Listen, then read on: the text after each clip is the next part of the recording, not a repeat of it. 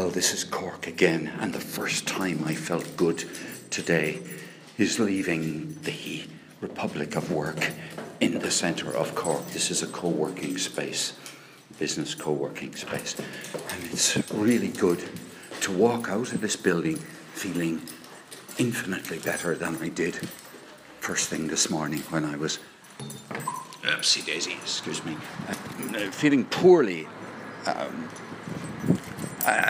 tired, accumulation tiredness. I've just been in Republic of Work. Why? Because Roger Overall and I recorded Business Jazz, the podcast. We recorded a little over 30 minutes of audio, and so that got done, and then we discussed about 3 other items, and somehow or other, even though I thought going into recording the podcast that, oh God, I hope Roger leads us through this whole podcast and I'll just nod and go, yeah. Oh, let me ask you why, Roger. It was a bit of a gas episode. I mean, in the episode, which was mainly about how to attract people to a place.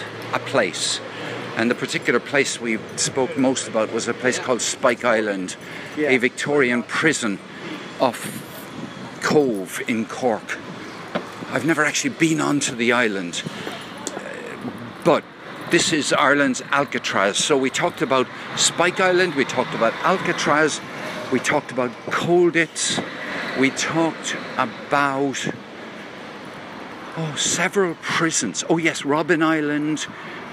I think in all we touched on about 6 or 7 prisons, and all of which have escape stories attached to them.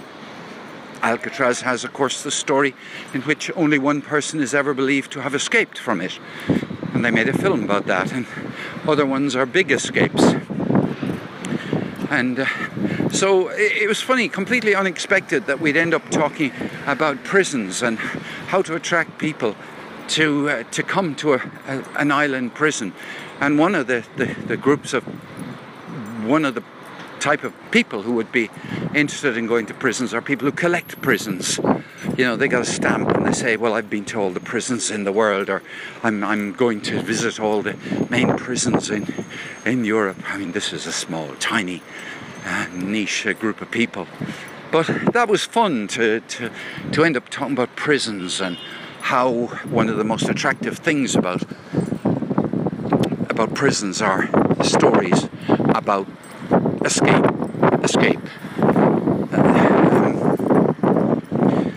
And even the story of Robben Island, one of the most attractive things about it is the story about how Nelson Mandela got off the island, how he was released from the island, because that links up with a certain chapter in the history of South Africa and the history of apartheid, the end of apartheid, and everything like that. So that's left me feeling good. It's also good weather. It's also there's a nice breeze blowing, and with a bit of luck I will find my car, which I parked using I paid for my parking using an app which is here in Cork, which is Cork Park by Text, I think it is.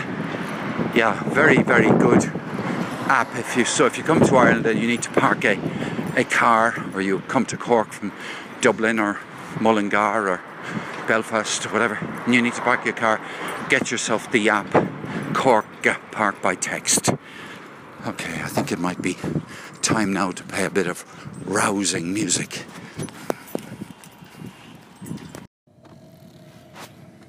After lunch is a good time in the day. That's what I'm thinking. I'm feeling very chilled out. In fact, I'm feeling positively lazy, and if I had the ability, I would probably go and lie down and go to sleep for an hour and a half. I've never been any good at catnapping. I kind of admire people who are capable of taking half an hour break and recharging their engines. I've kind of recharged my engine in the last half hour because I've eaten 4 stem ginger biscuits, and that's gonna shove my blood sugar level up by quite a bit. I had a cup of tea with a friend of mine who has bronchitis and hasn't been at all well, and I haven't seen her in ages, so it was just lovely to visit her, sit in the kitchen,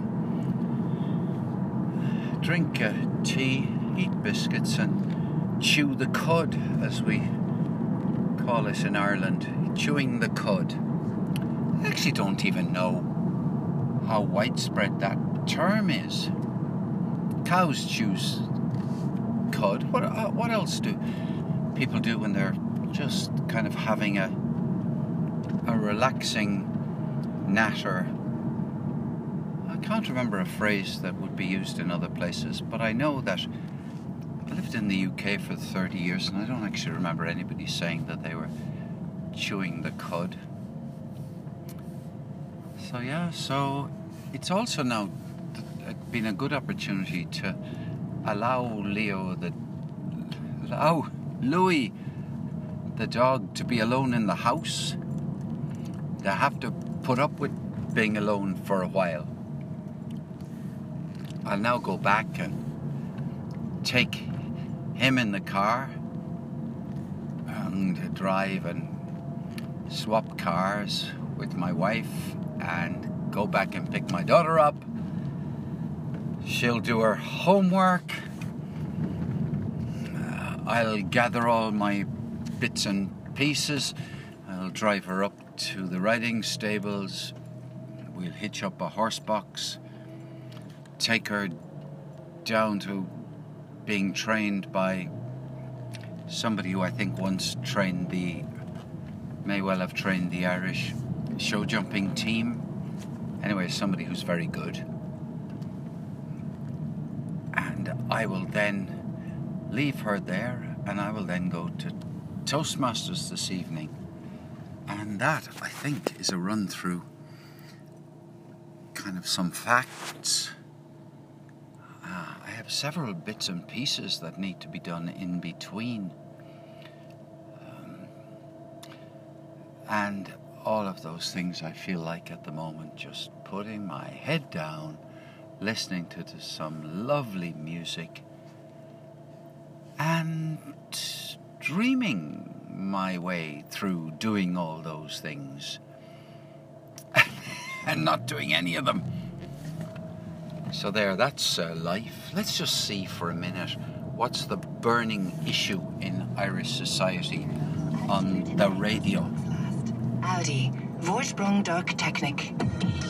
Terms and conditions apply. I'm driving an Audi, so that was not planned. But this is what's called the Joe Duffy Show, the most popular call-in radio show in Ireland today. 150, including acceptance. It'll be starting in a minute. Joe Duffy has been,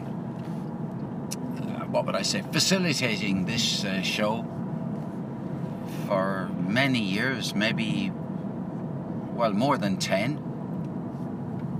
He's very, very skillful, I think. Let's see if we can bring you a bit of him.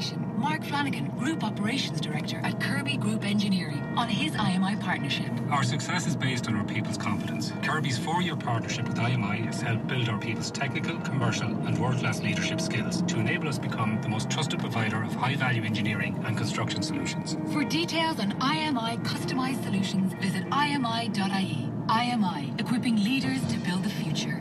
RTE Radio 1. Bluesfest presents John Fogerty, performing his songs from Creedence Clearwater Revival, with very special guests, Steve. Creedence Clearwater Revival, my goodness, that takes me back. Tickets available now from Ticketmaster. John Fogerty, with very special guests, Steve Miller Band. It's on RTE Radio 1. Well, Darby O'Gills is pleased and delighted I have to see you again. I wish they'd just hurry up and put Joe Duffy on. These are the ads during the show. And, well, it's... Including my CD Pig, featuring the orchestral music of Bill Whelan. Lanarag. Join me, Lorcan Murray, every day from 4 p.m. on RTE Lyric FM. Live Line on RTE Radio 1, sponsored by Skoda. We may not be made here, but everything about a Skoda is made for Ireland. By the way, Bill Whelan's orchestral music, you've just heard his name mentioned there. Bill Whelan is a terrific composer. I better declare an interest. I went to school with him and consider him to be a great friend. I suppose it's no different in lots of ways than many people around the country with regard to the health services. But basically, Helen did something to her leg on Wednesday night, and she went to her GP on Thursday, who referred her to a hospital in Dublin. She's living in Dublin for an MRI. She attended the hospital. The doctor there couldn't do anything for her, suggested that she go for an MRI privately. She doesn't have a medical card and she doesn't have private health insurance. And if things got worse, go back to her GP, but did stress the urgency of getting the MRI because no treatment could be given. And if you don't have the medical card and you can't afford VHI, whatever, private healthcare, do you know how much is an MRI? 225. Okay. Because Helen went home that evening and she went online, and the earliest MRI that she could get privately was in fact today. Now, I live in Youghal, County Cork, so I tried from the Cork perspective and it was exactly the same situation. So she went back to her GP on Friday, and her GP was none too pleased with the situation because he deemed it was urgent. She did need medical attention. So she went... Right, let's go get the dog. Let's get the dog, who's been alone in the house for about 45 minutes.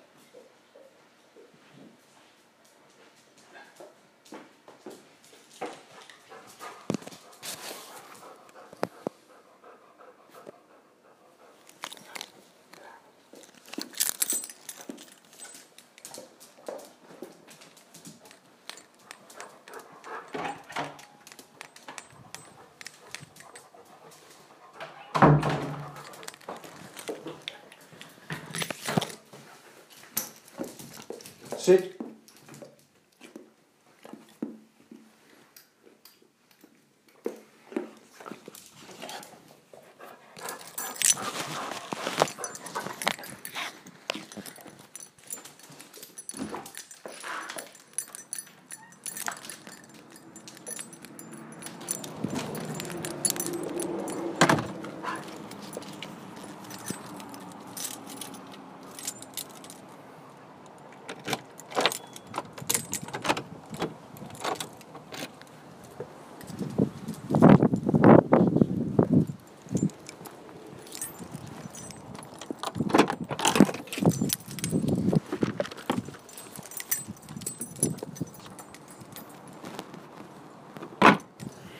Now, the reason I did all that in silence is that a dog trainer and a dog book and several things have said to me that when you come back into a house, that during the first 5 minutes, you don't speak to the dog, so that the dog knows its place in the nicest possible way.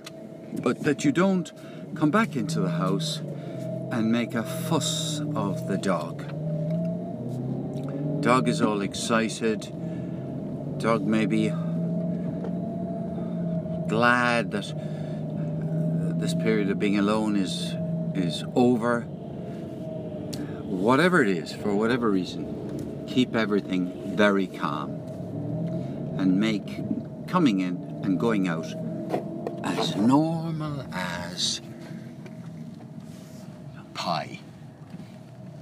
So there, it definitely got to be time now for a piece of music as I go on the next stage, the next part of Tuesday's adventure in Cork, Ireland. It's Paul O'Mahony saying, you know, have an adventurous life. It's time for a bit of news from Ireland. Today the news is about Irish health and the Irish health system, because the number one item on our news about Ireland at 4 o'clock in the afternoon concerns an apology given by the Irish Health Service. Now, the Irish Health Service is called the Health Service Executive. That's the name of the body. It has a chief executive. It has branches around the country. It manages the provision of health services around the country.